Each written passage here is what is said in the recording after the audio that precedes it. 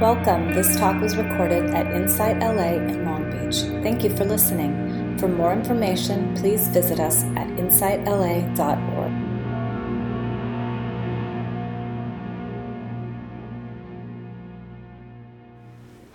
So welcome to Insight LA Long Beach Sunday Sit.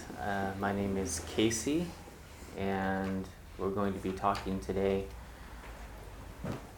The title is Into the Depths. So into the depths of practice. And which is entirely misleading, actually. Now that I got into it a little bit. So thank you all for coming. So last night we had our third annual holiday potluck. And thank you very much, Adrian and Tom, for hosting. And it's just so precious to come together as community. And there may or may not have been a little bit of dancing afterward. Posted on Facebook, evidence. Yeah, they are doing some mindful dance. I just think it's dance up at Inside LA. We're doing some meditation and then dancing. I haven't been up there yet, but love to do that. It's super fun. So, so it was great. So,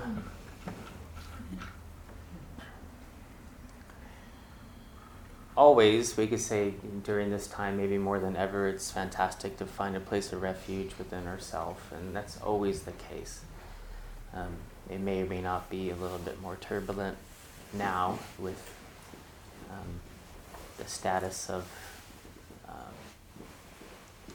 what's happening in the world today, what's happening in Syria and our own country and whatnot. It's really, really important to know that we have that place of refuge to come back to, and that it's right here, right now.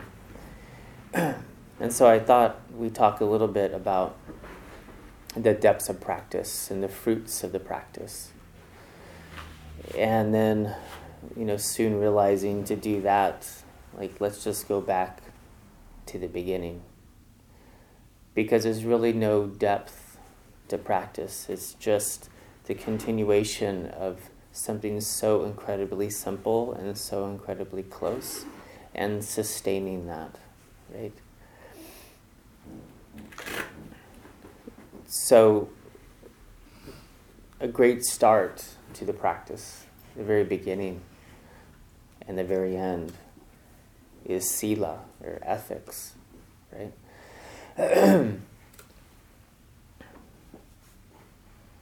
So I like that Dalai Lama's, he's often quoted as saying, my religion is simple, my religion is kindness. My religion is simple, my religion is kindness. And, I think the Dalai Lama is not trying to make a cute little meme or a Instagram post, quote. That sounds good, sounds nice, kindness. Yet what's the depth of that? If that's really true, what's the depth of kindness as a practice? Well, we know, for one, we can't meditate without ethics, right? We know that. We cannot sit down after a day of being angry and dishonest and then go into a deep meditative absorption for our evening practice, yeah? We can't? We can't. Maybe some people can. I don't know if that would be a true practice, but if you can, there might be some other issues. Some other things to look at.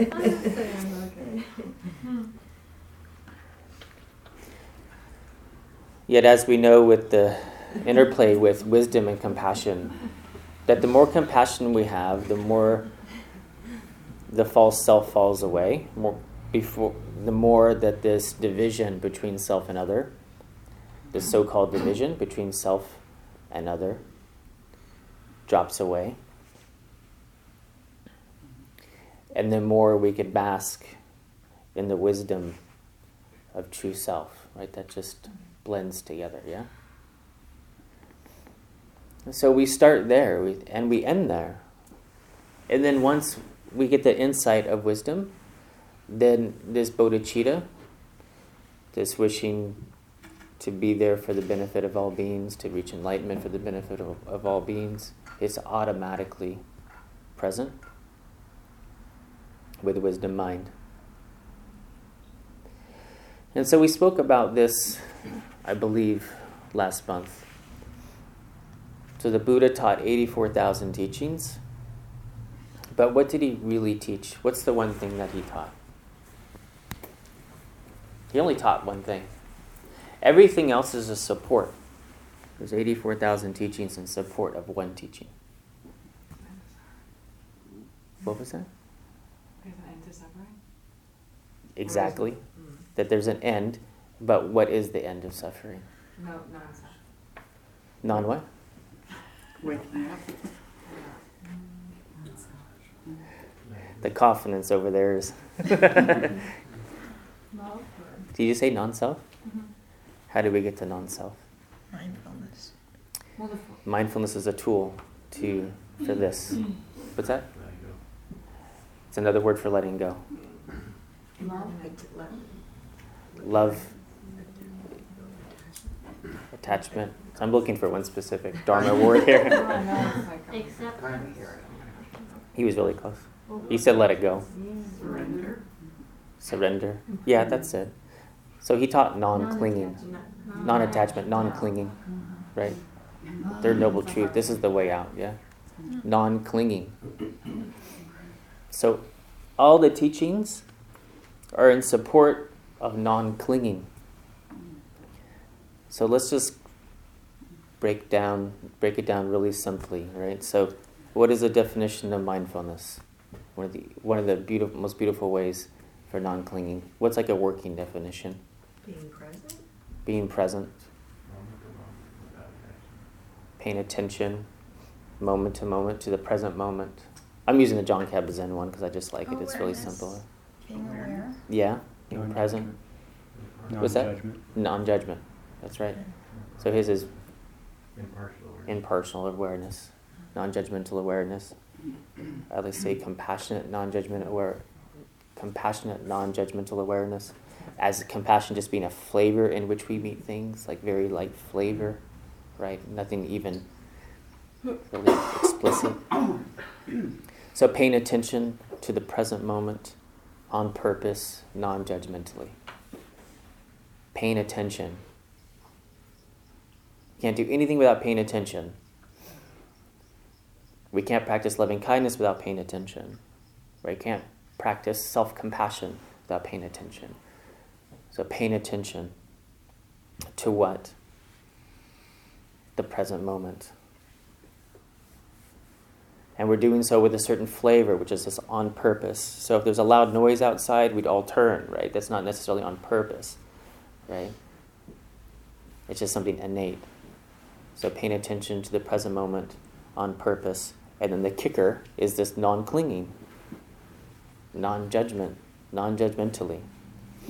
Letting everything in, letting everything out. Nothing's good, nothing's bad, no attachment, no aversion, no acceptance, no rejection. Just being with what is as it is. No mental overlay, nothing.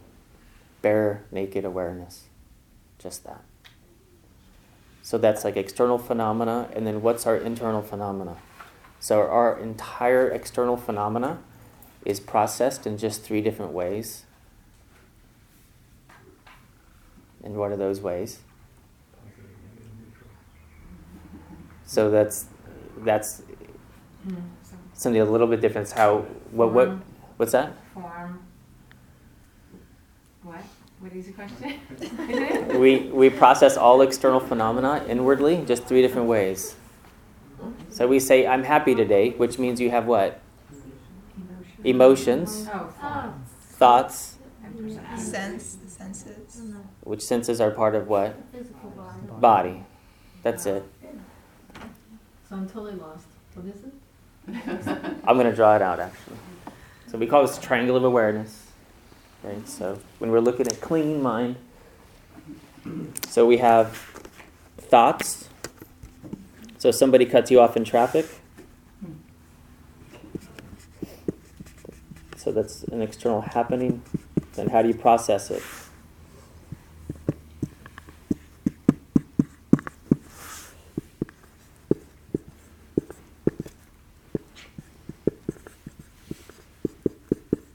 Forgot how to write today. So thoughts, emotions, and body sensations. So there's an external happening, yeah? Mm-hmm. Somebody cuts you off in traffic, so you could feel an emotion like anger. Anger is arising, yeah? You feel the body tense up, and then you have thoughts. I can't believe they did that, right? That's first. Who knows what's Debatable, first? right? Yeah, sometimes it could be a thought that triggers an emotion. Sometimes an emotion triggers a thought. An emotion. It doesn't really matter, and they all work together really quickly. Yeah, you notice that they just start rocking and rolling. So they move sometimes very quickly. So what is in the middle of this triangle? Space. You got it in stereo over here. The self. So Linda said it over there. What was it? Here. Awareness. Yeah? So usually there's no awareness, so we just automatically clamor to thoughts, emotions, and body sensations. So you say, how are you doing today? And someone says, oh, I'm not doing well today. It means that we have thoughts that are unpleasant, or an emotion that's unpleasant, body sensations that are unpleasant. How are you doing today? Oh, I'm happy today. That means that we have thoughts that are happy today, right? Mm-hmm. We have emotions that are pleasant, body sensations that are pleasant. Mm-hmm. Yes. And this is the wave of samsara, right? And so if we're just moving and flowing with them, there's no control. The mind says, hey, we're unhappy today. And we say, oh, okay, mind, where do you want me to go today? Oh, we're going to go into unhappiness today. Oh, thank you very much. We're going to go over here today. Right? So without awareness, we just move. Yeah? So there's the knower and what is being known. This is the non-clinging. Usually we stay with what is known. And we hop onto what is known, and we just ride that wave. Non-clinging is moving into the knower of what is to be known. Right? So non-clinging is resting in that awareness, watching the thoughts arise from where? They're your thoughts. Come on. Where do your thoughts come from? Brain. Body. Exactly where do they come from? Oh, come on. Really? No one knows where their thoughts come from? I could point, so the thoughts run our lives, but we can't figure out where they come from. Say, where's the bowl? Everyone can say where the bowl is. So, at what point do they become your thoughts? When you repeat them? Who repeats them? Myself. The mind. Yourself? Where's the self that repeats them? Crickets. Nowhere.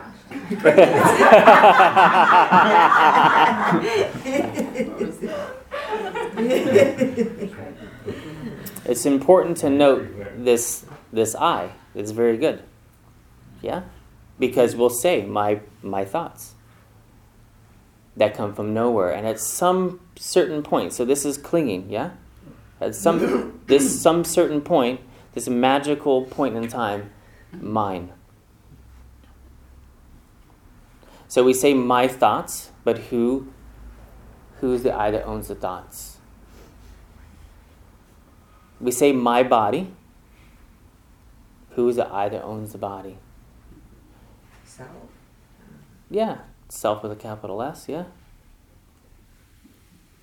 So looking in with the awareness. This is really important because this is clinging. So the clinging comes with the attachment, right, of self. when we self-identify with them, right? And we actually can put almost a permanent label of self onto that, which is impermanent. You know, our body changes. You say, "Oh, this isn't me. It never was you, honey." Yeah.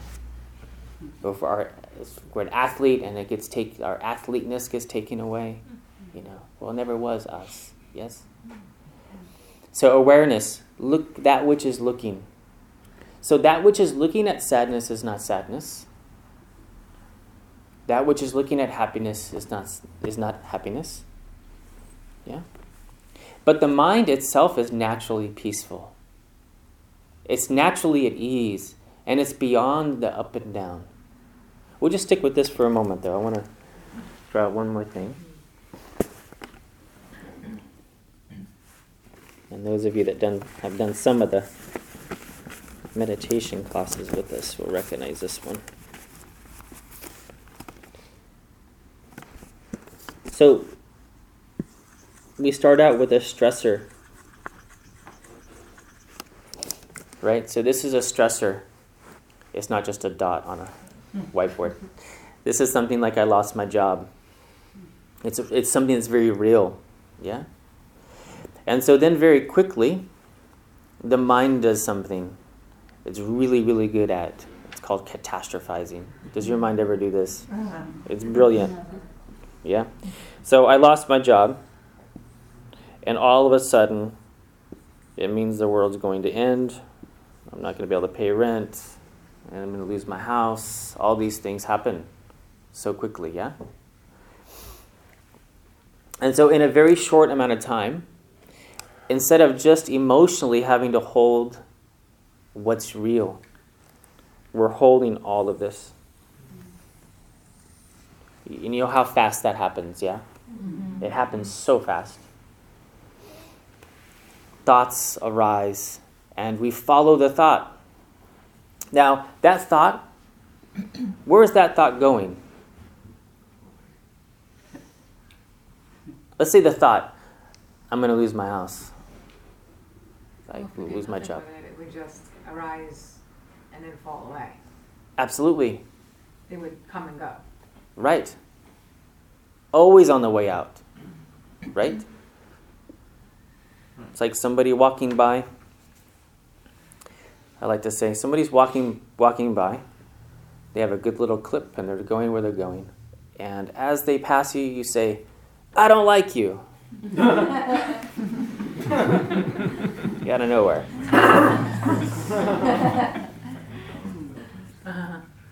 And then, there's probably going to be some engagement after that at some point, right? At the very least, they'll probably stop for a little while, right? So it's like a thought. A thought is coming. Pure, innocent little thought, like you might lose your job.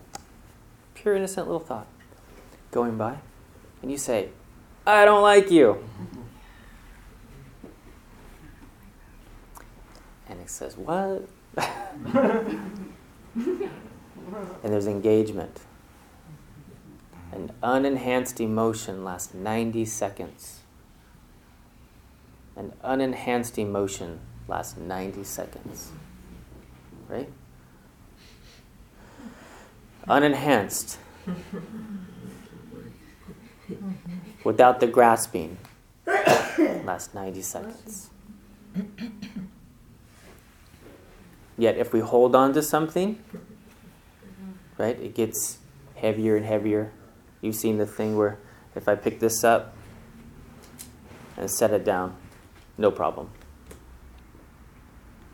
Now if I pick this up and I hold it for 10 minutes, how heavy is it going to feel? It feel pretty heavy. So if I hold on to this for 2 days, for 1 year, for a decade, it's the same weight, but it gets heavier. So we say, how heavy are your thoughts?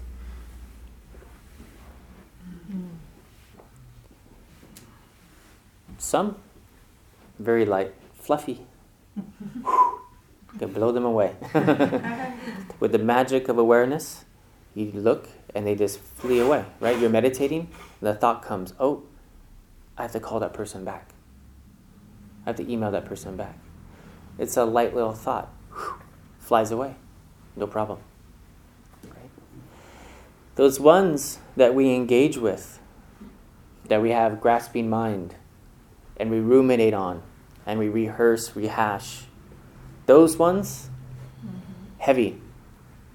Yeah, snuff out the flame of awareness. Right? Our awareness can burn up many things, but when they get heavy, burns up, we cannot burn it up. It's like a log. Flame of awareness gone, yeah? But always on the way out. So in the space between stimulus and response, like the great Viktor Frankl quote, yeah? This is a space of mindfulness. Right here, yeah? So that space between the stimulus and the catastrophizing mind, this is our power to choose, our proper response, instead of habitual patterning, habitual reaction. Right? But it's very uncomfortable, because to do that, there's something familiar about crazy monkey mind. Because it's distracting. And we love distraction. When the going gets tough, the tough get distracted. Right? We love that. But what we don't want to do is we don't want to move in, as Pimban Chojan said, lean into the sharp points.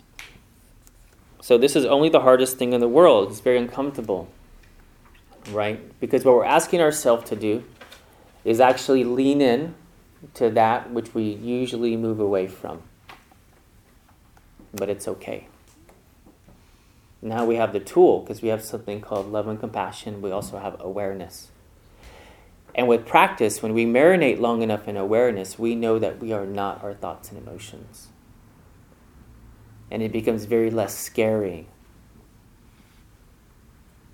Because it can be scary to rest, or to, I should say, identify with our thoughts and emotions. Right? We become fearful, right?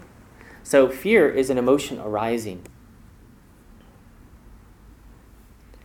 Awareness is like space. Space could hold 1 trillion stars. So fear arising is like, can you imagine one little planet coming up? One little planet. And space thinking, oh, I'm just a planet. Imagine that. So awareness, where does your awareness begin and end?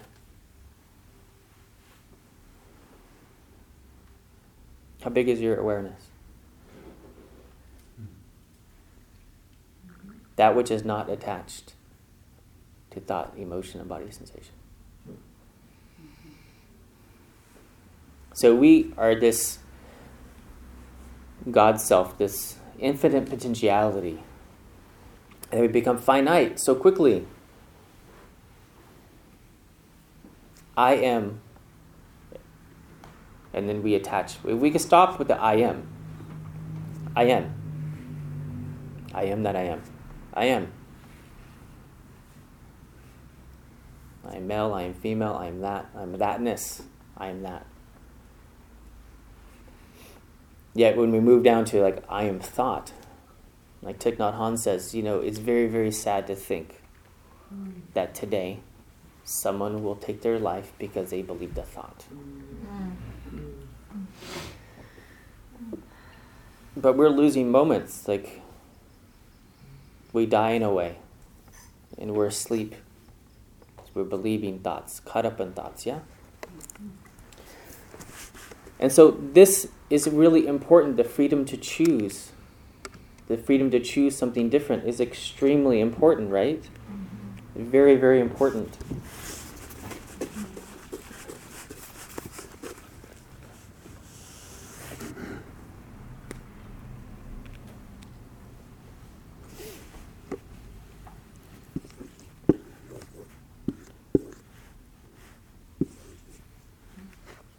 This is my little meditator. Meditating away. Beautimus.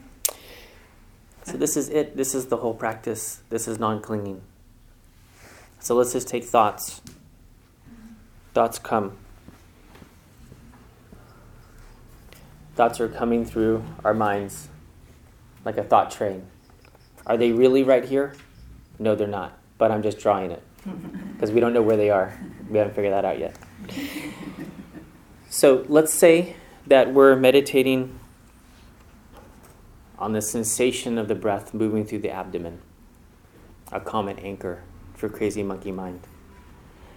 And we notice with mindfulness that we're lost in thought. This happens in about 5 to 10 seconds. So like in the beginning, usually 5 to 10 seconds. So we notice with mindfulness, which is the vigilance of the mind, mindfulness is always asking the question, where am I? That's mindfulness. Where am I? And mindfulness notices, oh, we're down here. We're down the river, down the stream of thoughts. And then this mindfulness, no problem, right? We go back and we hang out there. We hang out there for another 10 seconds, 20 seconds, yeah? And then we notice, oh, I'm down the river of thoughts again, yeah? We think, no problem. We bring the mind back. The very moment we release this thought, the Tibetans will say liberation. You liberate a thought. The very moment we liberate a thought, we're a Buddha. In that very moment, everybody, all beings, feel it. All beings on some level. Garchen Rinpoche likes to say, all beings, ants feel it. You liberate a thought, the ant will feel it. You're a Buddha, you're a Christ, you're a Krishna, you're infinite potentiality, right? You're free. What am I without that thought? When we're really suffering, we're free.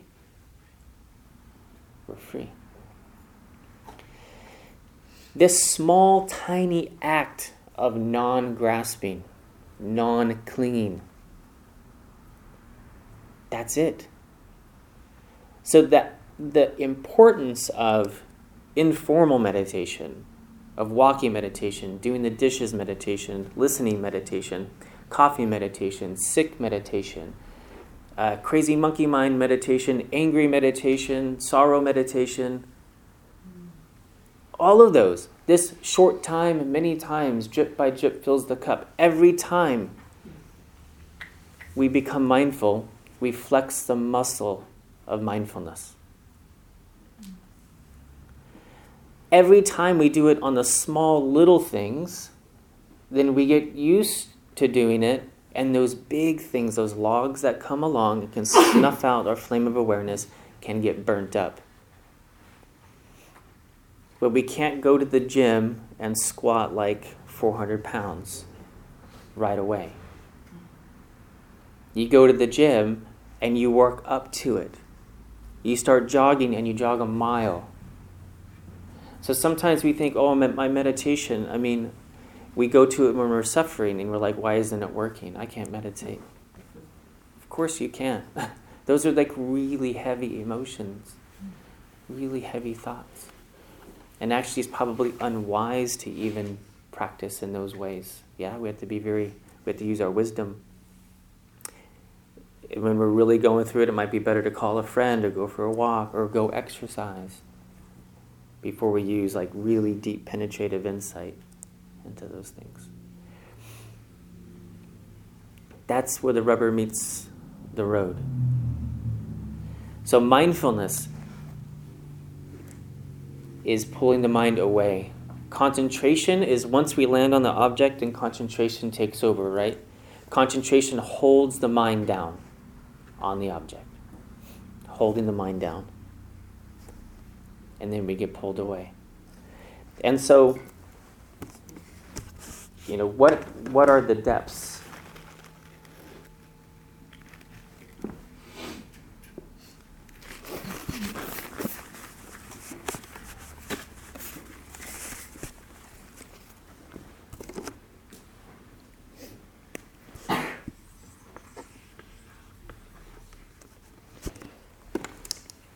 That's the ocean. I could have gotten that one right. Yeah. One of them, yeah. So in meditation, we drop a stone in the water, yeah?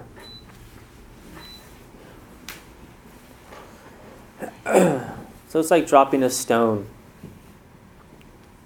One breath at a time, we go deeper. So there we are, we're focusing for our 10, 20 seconds. And then the mind thinks something, and we come up to the surface. And then the surface is very turbulent, right? Not so calm. It's like high waves and choppy water, all that stuff, yeah? And then we go back down. We spend another 3 breaths, going a little bit deeper. And the deeper we go, the easier it is to become calm and peaceful, yeah? But then we come back up to the surface, and then we go back down, and then we go back up. Eventually, and this is why it's fantastic to do longer meditations, right? 45-minute meditations, hour-long meditation, 2-day retreats, 10-day, 3 months, 1 year, 3 years, 6 years, 12 years. Wow. Lifetime retreat. You know what I did my 1 year retreat, that the woman there, she was in lifetime retreat. We couldn't figure out exactly, somewhere between 13 and 18 years. And she was telling me the story of the time her teacher gave her permission to do lifetime retreat and how ecstatic she was. It was so precious. She wasn't a nun. She was not a monastic, to believe it or not. She was a lay person, which I don't know the difference at that point. Yeah. And I remember walking into her. So at that time, she was in closed retreat. And so she couldn't be seen by anybody. But we had to do some work on our cabin. So we went in there. And I remember walking into the front room where she was in this cabin in the mountains. And her front room is where she did all her practice. And then there was a kitchen and stuff like this. So right when I walked in, I got very, very sick. Like immediately. It was so strong. It was like an instantaneous purification, and everything got stirred up. It hit me like a wall. Like just the presence of that room was so incredibly strong. It was almost like I had to walk in and walk out, and walk back in and walk back out, walk in and walk out. And if you spoke with her, you would think she just started. She was the most, just humility would be like, oh yeah, I can't do the high tantra practices. I just do a little mantra. And yeah, it was amazing. But anyway, so this practice, this continuous practice of resting in the depths. And so then, no longer challenged by mind, the ups and downs of mind, we could rest in the depths down here, yeah? And so when we're looking back to the thoughts, these thoughts, let's say we're going to bring our meditator back in here, we have those thoughts. So those thoughts are not all negative thoughts. Those are good thoughts, bad thoughts, all types of thoughts, right? But mind is naturally peaceful and content without any conjuring, any cultivating. So it's not like we need to just practice positive thinking. We already are what we're seeking. We don't need to do anything. Like Paula, be Paula. Be Paula. So we say, where's enlightenment? You are enlightenment. But we think we actually have to grasp onto what we're not. we actually move away from self, out of self every moment. Like Autumn Tupton says, like the universe has a big job to do. Every moment, what did I say, the universe? Mm-hmm. Okay, I messed up. The mind has a big job to do. Every moment it creates the universe. Every moment we create self and other. With every moment. Big job to do. So we actually jump out of ourself every moment. This grasping mind is why we sleep at night. Notice these sages, they don't sleep. Many of them don't sleep. Yeah? It actually takes effort to grasp. So we actually takes effort in the beginning to not grasp. Just like it takes effort not to eat ice cream at night. You notice how much effort it takes not to do? A lot of the things in life, I think like diets, one of them, addiction is another one. It takes a lot of effort not to do. Right? Non-doing. So we say it takes a lot of effort to like dig a ditch and to go run and exercise. But also, a lot of the things, it's just like, just don't do that. So non-doing. So we can be habituated to non-doing. So non-grasping mind. Noticing thought arising. Notice thought abiding. Noticing thought drifting away. No problem. And then when we move into non-grasping mind for long enough, we settle into true nature. Beyond grasping, non-grasping. So I want to read a couple quotes here. This is from Ajahn Chah, a great Theravada master. Actually, there's nothing much to this mind. It's simply radiant in and of itself. It's naturally peaceful. Why the mind doesn't feel peaceful right now is because it gets lost in its own moods. There's nothing to mind itself. It simply abides in its natural state. That's all. That sometimes the mind feels peaceful and other times not peaceful is because it has been tricked by these moods. The untrained mind lacks wisdom. It's foolish. Moods come and trick it into feeling pleasure one minute and suffering the next, happiness then sadness. But the natural state of a person's mind isn't one of happiness or sadness. This experience of happiness and sadness is not the actual mind itself, but just these moods that have tricked it. The mind gets lost, carried away by these moods with no idea what's happening. And as a result, we experience pleasure and pain accordingly, because the mind has not been trained yet. It still isn't very clever, and we go on thinking that it's our mind which is suffering, or our mind which is happy. Mental states, we should release them. When we hear sounds, let them go. When the bodily feelings arise, let go of the like or dislike that follow. Let them go back to their birthplace. The same for mental states. All these things, just let them go on their way. This is knowing. Whether it's happiness or unhappiness, it's all the same. This is called meditation.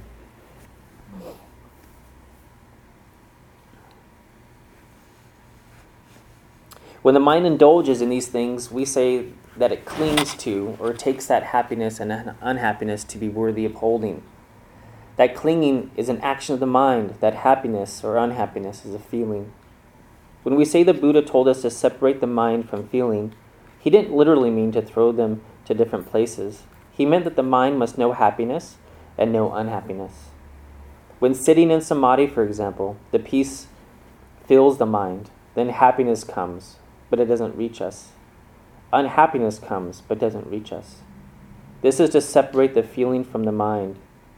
We can compare it to oil and water in a bottle. They don't combine. Even if you try to mix them, the oil remains oil and the water remains water because they are of different density.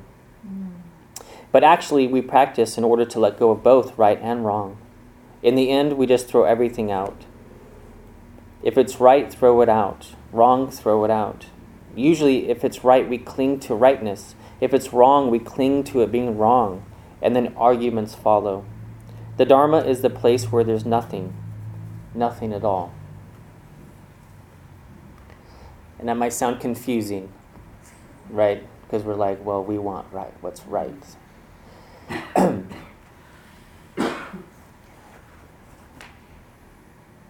We are what's right. We don't need to cultivate. So this clinging to what's right is clinging to a false right. It's clinging to a right that could be wronged. Does that make sense? Like we have a good friend. We have a wonderful friend. So we cling to that friend. Yeah? And then that friend turns out to be a not so good friend. And that friend becomes an enemy. Have you ever heard of that before? You ever heard of friends becoming enemies before?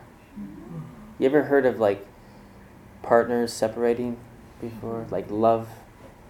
You see, so we could grasp onto that, but what we're grasping at, in its nature, is not permanently happy.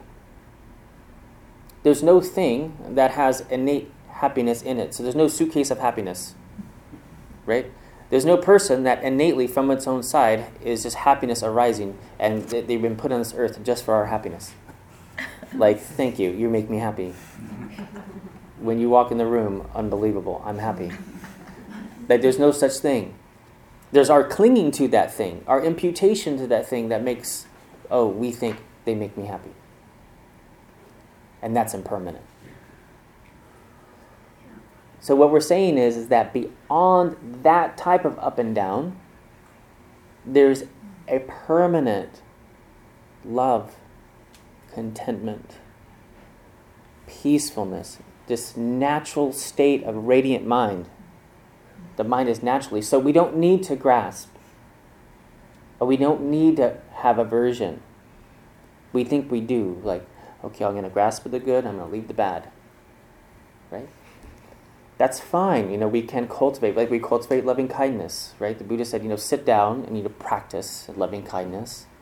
So we practice loving kindness until we realize that we are loving kindness. Yeah? We do nurture, cultivate ethics and a peaceful mind and the positive thoughts. Yes, absolutely, on a relative level. And then also, too, that's because it can put us into a state, it builds a foundation to let that go. Like in meditation, when you work with non-clinging, like when we're meditating, we're practicing, right? Okay, mind's drifting off, and we pulling it back, mind's drifting off. And then you notice, you're just calm. Stop meditating. Get rid of the meditation. Get rid of the technique. Most of all, get rid of the meditator. Do non-meditation meditation. Just throw it out. Just be. And knowing that, okay, we can be just as we are. No problem.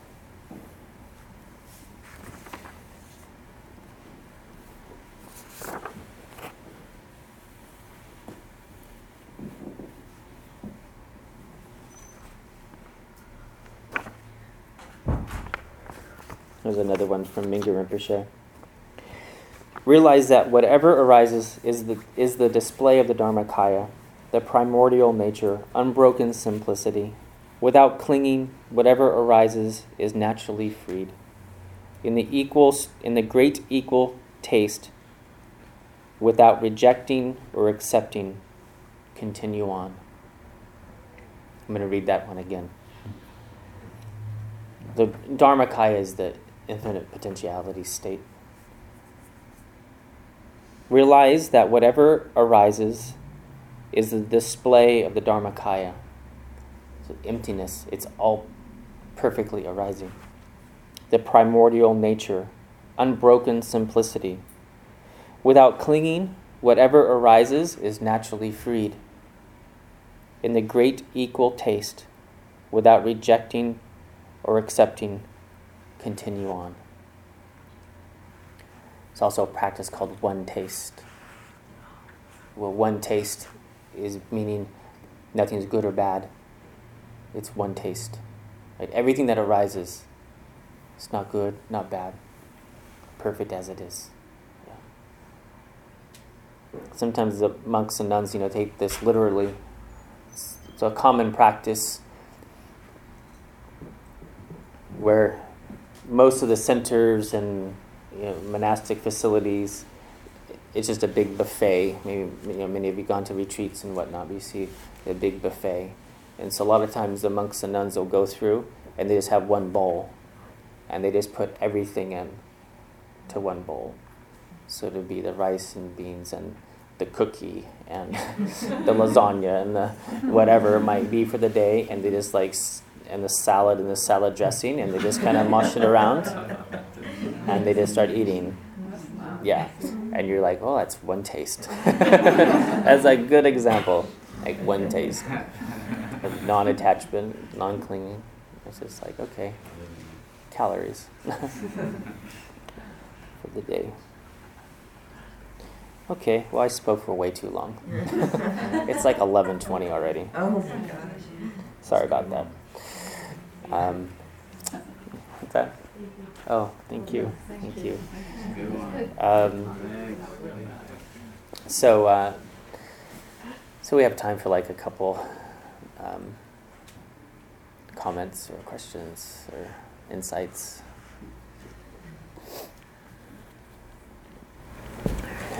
I'm a little confused.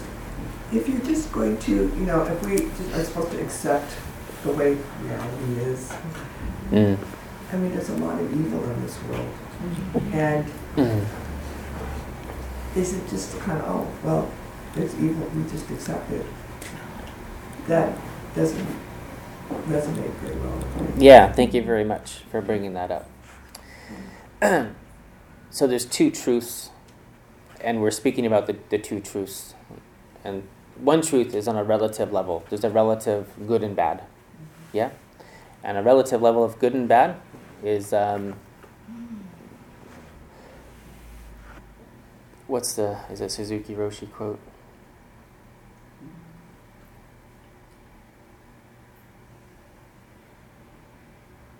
Oh gosh, I can't remember it word for word. Nothing is right, nothing is wrong, but what is right and wrong is wrong. So we have to move back into our true self and our true nature, and to think that, on an ultimate sense, like we're perfect just the way that we are, and there's room to improve. That's a Suzuki Roshi quote. Mm-hmm. So it's to honor our perfectness, and then also act out of mundane wisdom, right? So this is a very dynamic practice, and yes, we have to use our wisdom mind to do what's right, and that's why I started out with like ethics. So yes, the practice, when we come full circle, is that the practice is being kind and doing what's right. But we move from that place of passionate non-attachment, right?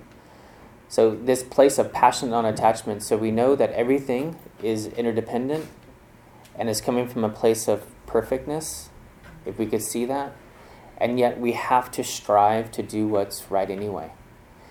And it's a paradox. And they say the more paradox there is, the closer you're getting to the truth. But it's true. It's just that we move from a place of passionate non-attachment, and I know I use this a lot, but I don't know a better example, but I use the Dalai Lama a lot. So he's just been through it. I mean, his whole country was taken away, and people have been murdered in his name, a lot of them. His 6,000 monasteries, whole lineages of teachings have been completely destroyed. And yet, if you look at him, you'll say, well, that's a happy guy. And yet, is he still doing everything in his power to help his people and do what's right? Absolutely. He is so committed to doing what's right on a relative level. Yet, he has reached a place inside that beyond that good and bad, there's still a contentment, right? And we see this in like neuroscience, right? We see that when we actually have compassion in times of adverse conditions, that even though we're in a very stressful condition, if we're actually working out of service and compassion, oxytocin is released, and oxytocin is responsible for bravery and courage. And this actually could allow this sense of contentment and hopefulness can arise within us, even though the situation itself can be very traumatic. Right? So it's kind of this inner abode of like calmness, even though we're actively working passionately to do what's right and what's good. I have another story of Sharon Salzberg. I'll let you say, yeah.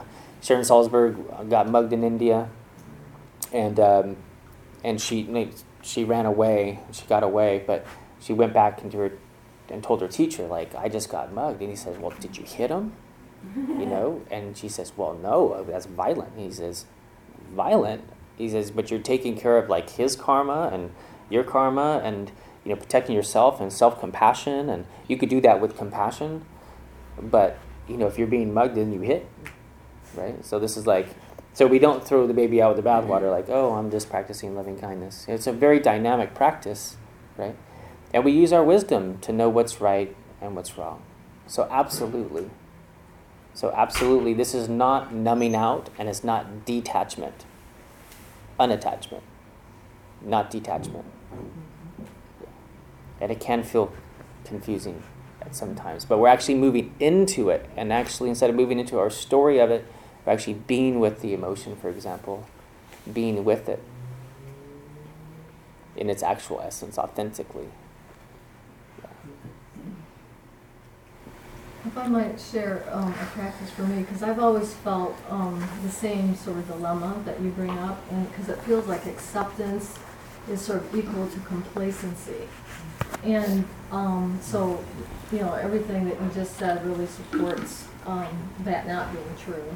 And one of the things that I feel in my own life is when I meditate and I go down to this deeper place, I'm more, instead of reactive, I'm more responsive.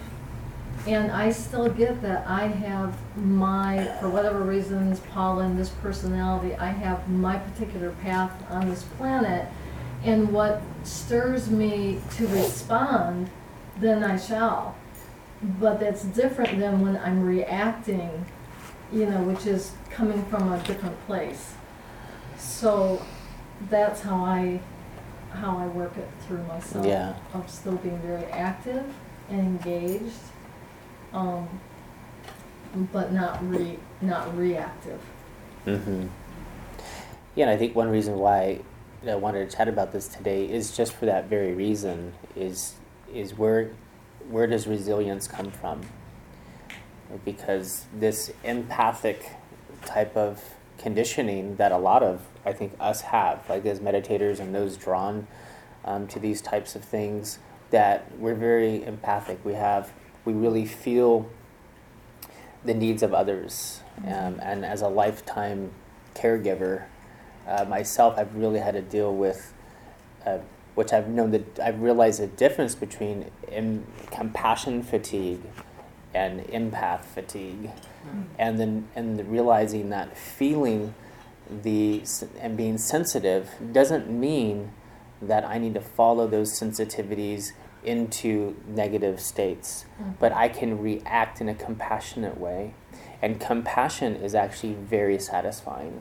It's very satisfying for the mind, for the spirit. But just this feeling can sometimes move into hopelessness, and we want hopefulness, and we want action and perseverance as we go through it. Yeah. Just thinking, just in terms of compassionate action, and if we really look at all things being equal, violence is violence, whether you're engaging it internally towards yourself or towards other people. And so sometimes I think we can mistake the meditation practice as being very passive and non-engaged. I had an experience once. I was on a 3-day retreat with Gina Sharp, who was leading it, and we did an extended metta, which, if anyone's ever done, is it was a couple hours of just the meta and just the meta towards the self. And I think, one of the things that came out of it for me was a realization of the violence towards the self and why sometimes the practice starts there. It was incredibly painful, but the realizing, we're so engaged in wanting to do things externally, but what are we doing here? And so, I've really taken that to heart now, and when I sit, that this isn't, from that perspective, that's not passive at all. There's so much that we're releasing in that action of compassion and in that action of awareness and just letting go of that inner violence. And so I think it's all things being equal, that it's all action from that way. And I like to think of it that way when I sit. Thank you. Thank you. Yeah. So Linda, Carolyn. Go ahead, Linda. My mother, 87, yesterday, she has a cold, but she takes care of herself. She told me she was going to be walking with her temple and some other volunteers to the Islamic Center to show support for some of the disturbances they've had. And there was this part of me as I'm listening thinking, I was like in here, remembering a younger Linda would be rabble-rousing. But this Linda is like seeing her do this and so grateful she's doing it and appreciative of that, but knowing this isn't my place. I had a gathering last night, another woman, very driven about the country, and firmly deciding I will march in Washington. I'm going there on the 21st. And I'm like, I am so thrilled you're doing that. And I felt great joy supporting her. I support you. But I'm seeing this, I don't even know who this is, because this is not who I used to be. But I'm loving being part of it without having to jump. Thank you. And one more. And this is not as usually personal as all of you share, but so there's actually, I just want to bring to your attention that there's a brand new book out called Against Empathy, the call for rational compassion. And the whole thing is a neuroscientist, Paul Bloom is a neuroscientist, who they now can, they've been able to create studies to show the difference between empathy in the brain and how empathy actually tends to lead to immoral actions versus compassion, which leads to moral, ethical kind of action, and what the difference of those is. And so within the field of Zen meditation, it's kind of an interesting neuro confirmation of the exact words that you said, that empathy does tend to lead to burnout, but it also leads to narrow, prejudicial kinds of actions versus compassion that affords a more distance kind of stance of loving kindness, and how all of the practices that we do in terms of loving kindness meditation creates compassion, which is a completely different emotion on a neural level than empathy. So it's just a really interesting book that just published, I think, a couple weeks ago. Thank you. And what's the title again? Against Empathy. Okay. Bad empathy.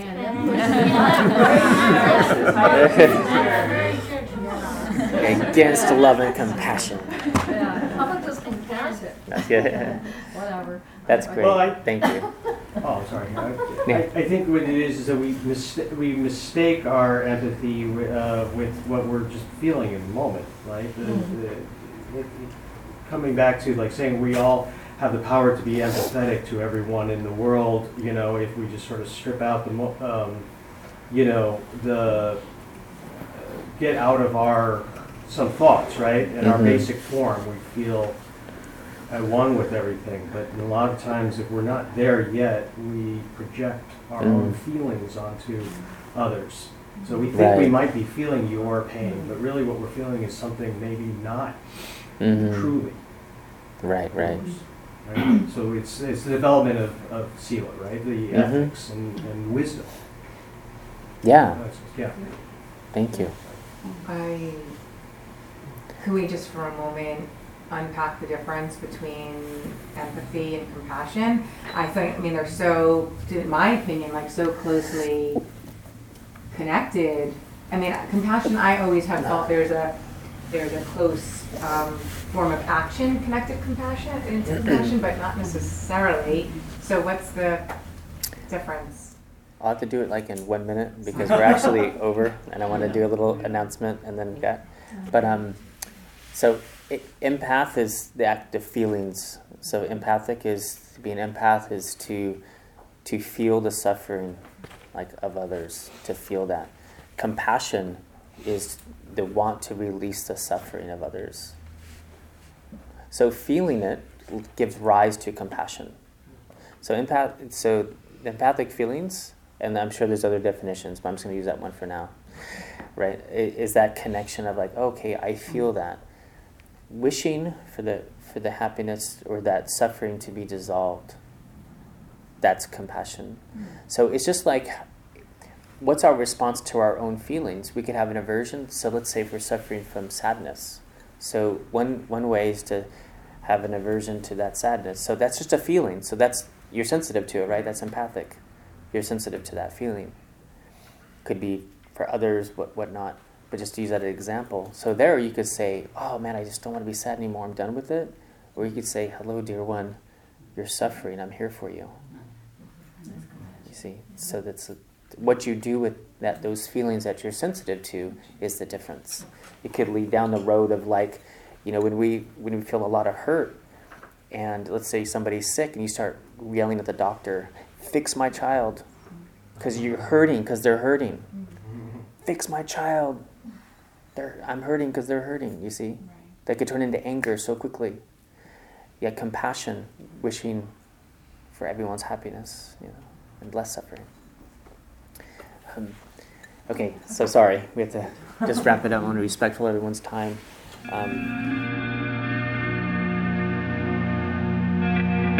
You have just listened to a recording from Insight LA in Long Beach. For more information, please visit us at insightla.org.